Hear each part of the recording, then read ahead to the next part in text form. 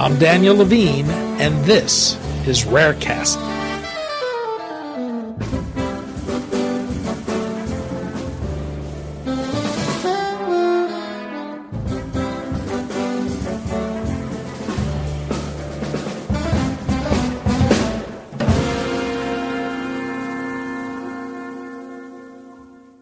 When researchers explore the human genome, they usually look for genetic causes of disease. But a global study being led by scientists at the Icahn School of Medicine at Mount Sinai and Sage Bionetworks is looking for genes that might keep people healthy. Their study, the largest genome study to date, seeks to find people with genetic mutations that should have caused rare childhood diseases but didn't. Dubbed the Resilience Project, they're looking for clues in these genomes as to why these people never became stricken. We spoke to Jason Bobe, Associate Professor and Director of the Sharing Lab at the Icahn Institute and Department of Genetics and Genomic Sciences at the Icahn School of Medicine at Mount Sinai, about the study, what's been learned so far, and how this may lead to new treatments for rare and deadly diseases. Jason, thanks for joining us. Sure, thanks for having me. We're going to talk about the Resilience Project, a global collaboration led by scientists from the Icahn School of Medicine at Mount Sinai and Sage Bionetworks to search for people with mutations for rare genetic childhood diseases who never developed those diseases. How did this study come about? That's right. Well, the two principal investigators, Eric Shaw and Stephen Friend, really are the ones who spearheaded the early development of this project. And Stephen, who is an oncologist and worked in pediatric cancers, has been involved in childhood disease for a long time and has been really intrigued with genetic diseases that have incomplete penetrance. And he has worked together with Eric Shaw, who is a mathematician by training, and has really developed all kinds of new approaches for analytical approaches for using, big data in medicine. And the Resilience Project is the perfect kind of study where these tools can be brought to bear for an important problem like identifying resilient people and then searching for in their biology that hidden thing which is buffering the disease in rare people who have genetic risk factors but yet don't develop the disease. We traditionally think of looking at genetics to see if we can unlock a link between genes and a disease. Do we do enough to look at how our genes might actually protect us against diseases? That's right. It's an area where I think is really understudied, and it's an area that we think there is really tremendous value in making a systematic study of resilience. And if you look at medical history, there actually are a handful of really interesting cases out there that show the way forward in this, and that there actually is really potential for developing insights that lead to new therapies or preventative strategies. So, for example, there's this case of a guy named Stephen Crone, and he is a New Yorker, and his partner was the first person to die of AIDS in the United States. And this was before we really knew much about HIV and AIDS in the late 70s. And so Stephen was basically waiting for he himself to become tested positive for HIV, and that never happened. And so he was scratching his head, and he didn't know why he was surviving. And so he encouraged clinicians who he was regularly going and getting HIV testing. Long story short, he was one who encouraged clinicians and researchers to say, hey, you should maybe study me. And they did. And they got his blood and they put his cells in a dish and they gave it a massive dose of HIV, and his cells never were infected. And at first they thought that was some sort of mistake had taken place, and so they did it again. And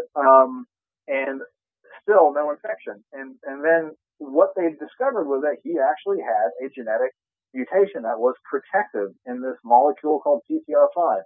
And that insight of understanding how this molecule is involved in HIV infection led to new knowledge that ultimately led to a new FDA-approved drug by Pfizer in 2004. And just understanding how HIV infection works. And so the question that the Resilience Project poses is really, can we take a similar approach for many other diseases? And we're starting with childhood disease. The effort is a global effort. Why was it thought that it was important to look so broadly? Right. So for this retrospective study, which we just published in Nature Biotechnology, we knew that going in, or we felt that it was likely that we would only find potential cases of resilience to be relatively rare. And so scientifically, we chose childhood disease because it was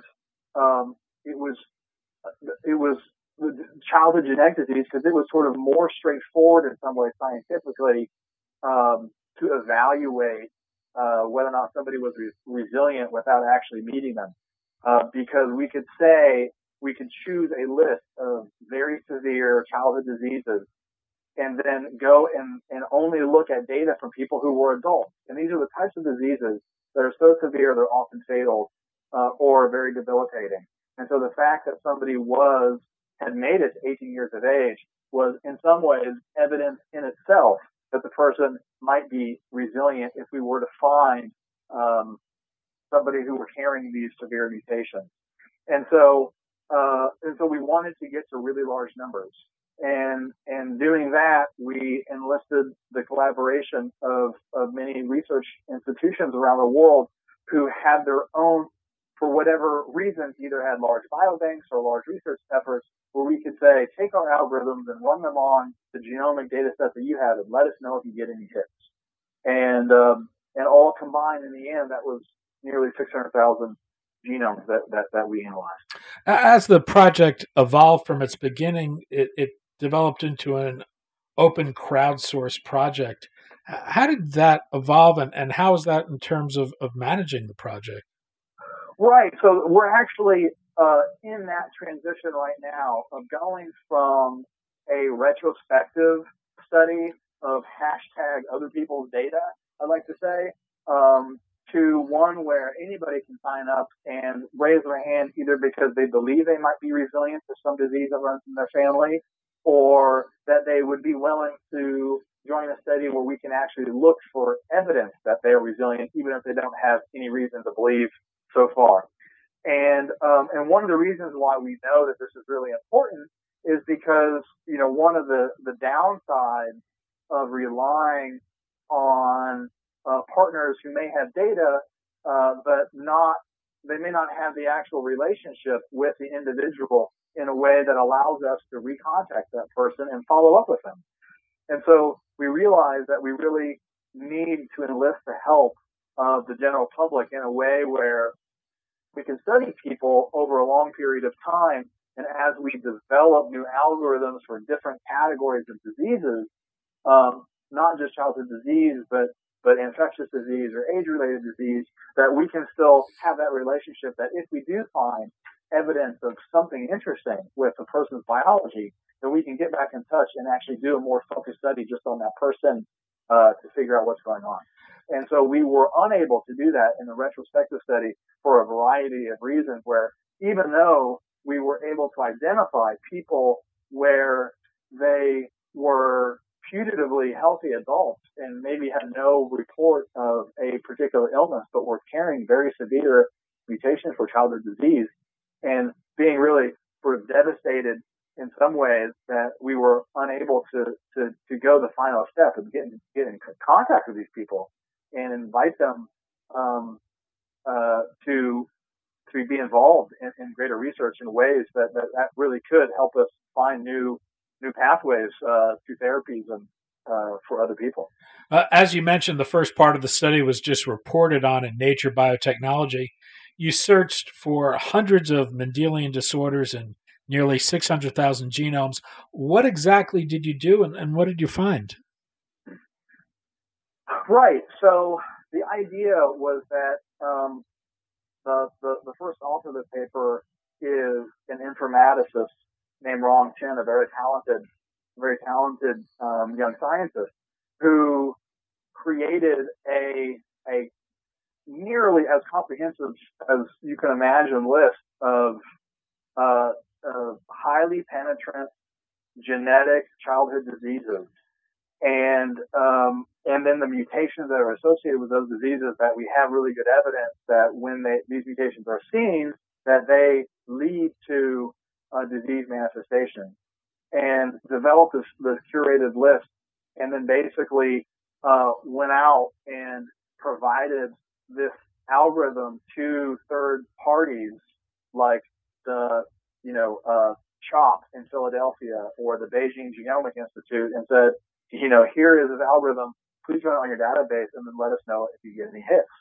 And then once in the first round of results from the 600,000 people, it was over 10,000 hits of people who were candidates for of being potentially having evidence of being resilient.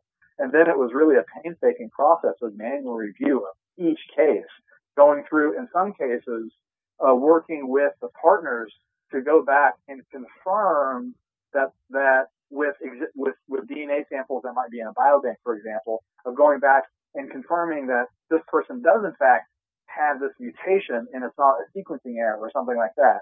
And then once that confirmation was done, or if it was found to be an error, then that case would be discarded, was going through and looking at what evidence we had related to the person's health. Like if we found, for example, that the person had mutations of cystic fibrosis, was there any evidence that this person actually was diagnosed with cystic fibrosis and wasn't resilient but actually had the disease? And doing that for all of those cases, and then whittling those down to a short list of the strongest evidence across all of those cases for basically 13 people where there's evidence that they were healthy and had mutations for very severe diseases, and that evidence was able to be confirmed to some extent, but not completely all the way through to actually getting the person on the phone and advising them to further study. So do we know why these 13 people had genes that should have resulted in a Mendelian disease but didn't? Well, no, that's the question. And so, and that's the type of question that the Resilience Project is really set up to go answer. And in some ways, although there was tremendous scientific work to create this curated list of, Mendelian childhood diseases, and to then manually curate each case and look at the strength of the genetic evidence and the strength of the clinical presentation evidence, really, once you identify a resilient individual or resilient candidate, and then you validate that they do in fact have a mutation and they lack the typical clinical presentation, that's where the sort of some of the really hard science begins. Because what you want to do then next is, just like Stephen Cronin HIV, is actually get a sample of blood and or saliva and start examining their genome in more detail, and then possibly other types of things depending on the disease, whether or not you're looking at doing RNA sequencing or microbiome and looking at their medical history, and so that you can actually then try to identify the genetic or environmental factors that has given this person protection where typically most people get the disease. And so just to give you one other example, and we call this decoding. And so in addition to having just a retrospective search, we also get cases referred to us. And so we've already begun work developing these processes around decoding. And so there's a case that we're collaborating on for an individual where his extended family has really been devastated by this early onset form of Alzheimer's. And the genetics of it are well understood. And it's a autosomal dominant mutation that if you just have one bad copy, then you're going to get the disease. And it's in the onset is in midlife, like around 50. And once you get this, typically it's fatal within 10 years. And so this individual now is in his late 60s. And at some point, joined a research study, assumed that he had dodged the genetic bullet in some ways, because this disease runs in his family, has killed many of his family members, over a dozen. And then to everybody's surprise, he actually carries the same mutation. Wow. And so the question is, with this individual, what is it about his biology that is allowing him to escape this disease? And if we can generate this kind of knowledge about what's going on with his body, maybe we can learn something that then can be applied to everybody else who isn't so lucky. And so that's really what the decoding part of the Resilience Project is once we find somebody who appears to be a resilient candidate, that's when we roll up our sleeves and really get to work and deploy some of these, new approaches to data analysis, of trying to tease out, what I like to call it the smoking airbag of the thing that's giving this person protection, from disease that's really rare. You mentioned that there was this initial list of more than 10,000. I think it was actually 16,000, nearly 16,000 right. candidates that were whittled down to the 13. But a large portion of that, more than 75% of the candidates, were eliminated because the scans were inaccurate or there was low confidence in the data. Does this suggest anything about the need for standards to make this data as useful as possible in the future? Yes, absolutely. So I think that, there's this, one of the most important aspects today, I feel like, of clinical genetic medicine, is the ability to actually share information about genetic mutations that are seen in patients, and so that we can better understand their effects. And so there are a variety of initiatives nationally and internationally that are trying to do that. And because only by actually, sharing this information and connecting it to a patient's actual disease state of like, is this person affected or unaffected, or the extent that they're affected, can we actually really develop the resources necessary to like really quickly understand the meaning of somebody's genome in a medical context. And right now, there's a lot of work in progress in that area, but it really is going to take, the collaboration of patients, physicians, and scientists all working together to build out this knowledge in ways that's then shareable when a new patient walks into the clinic. That it's going to be easy for this person to get information that's useful. You also mentioned this frustrating problem of working with anonymized data and not being able to go back to the patients and do follow-up. Does this suggest anything about the need for rethinking informed consent agreements with patients who submit genetic material for research? I think so. I mean, I think that that there, in some ways, there's a real cost benefit analysis that researchers and research participants have to consider when signing up for a study, where in some ways I think it's much easier for researchers to deal from an IRB and regulatory perspective to deal with anonymized, de-identified data. But if the data is collected in a way where you really do disassociate it permanently from a person's identity, and that if you are unable to go back and recontact that person, then you're really limiting the type of value that you can create from science. Because I think what we really need is the ability from a longitudinal basis to collect somebody's information for research and then not assume that we have all of the right questions from a research perspective ready to go at the time that we collect them. That ask, 5 years from now, we may have new questions, and that person may be perfectly willing to answer those questions in a research context. But if you disassociate the person's identity at the time that you collect those samples of that data, then you're just really limiting your ability on a long-term basis to do that science. And, this is one of those painful lessons that we're learning now, where, decisions that were made 5 or 10 years ago by researchers have really come back to haunt us in some ways. And so, making, research, I think when designing a research study, it is really important to design it with sharing in mind. And I think that's something that many research participants are perfectly willing to consider. Where does the project go from here, and what do you ultimately hope to yield from it? Well, right. So I think it's really all about connecting with people who, on the one hand, is really valuable, where people have, say, a family history of disease, and they may have reason or evidence to believe that they may be one of these resilient people.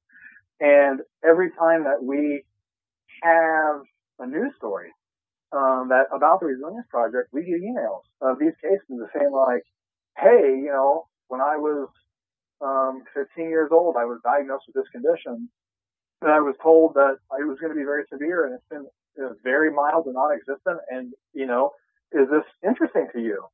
And so for us, it's really about building the processes where we can start to, in a systematic way, organize these cases so that it's beneficial to the research community and to those patients and their families for advancing this important research. And then the other part of it, which I think is really equally exciting, is that one of the problems that really gets me up in the morning is that outside of people who are dealing with very severe or chronic diseases, most people don't even consider the possibility that they should go sign up for research studies. I think when people's mental model of research is a cancer clinical trial, and it's sort of like, if I get cancer and the first line therapy doesn't work, maybe I would sign up for an experimental drug, right? But they don't recognize that there's so much that basic questions that we have about, fundamental human biology and basic human variation. And there are lots of studies that really do need people to contribute so that we can understand, really how we're put together, and that it's really valuable when people contribute. And I think that the call to action in the Resilience Project is one that really resonates with people, that people really could contribute, a couple milliliters of saliva to this project, and they could end up having a part of their biology that is really unique and special in some way that could hold insight that helps ultimately cure somebody else's disease. And I hope that this call to action is one that really inspires people to consider that, one activity that they should think about getting involved in is organized health research. And I hope the Resilience Project really gets into people's consciousness as something that is worth doing. And so I think I really look forward to working on this project over the next year and giving that invitation out to the general public to get involved. Jason Bobe, Associate Professor and Director of the Sharing Lab at the Icahn Institute, Department of Genetics and Genomic Sciences at the Icahn School of Medicine at Mount Sinai. Jason, thanks so much for your time today. Thanks so much, Danny.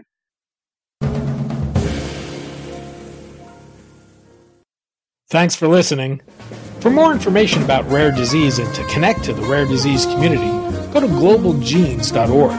To keep up on the latest news and trends affecting the rare disease community, be sure to visit raredaily.org. You can subscribe to the Rarecast RSS feed through raredaily.org or through SoundCloud, iTunes, Stitcher, or your preferred podcast manager. The Rarecast is produced for Global Genes by the Levine Media Group. You can also find our podcast, The Bio Report, on these popular podcast sites. Our theme music is composed by Jonah Levine and performed by the Jonah Levine Collective. We'd love to hear from you. Drop us a note at danny@levinemediagroup.com.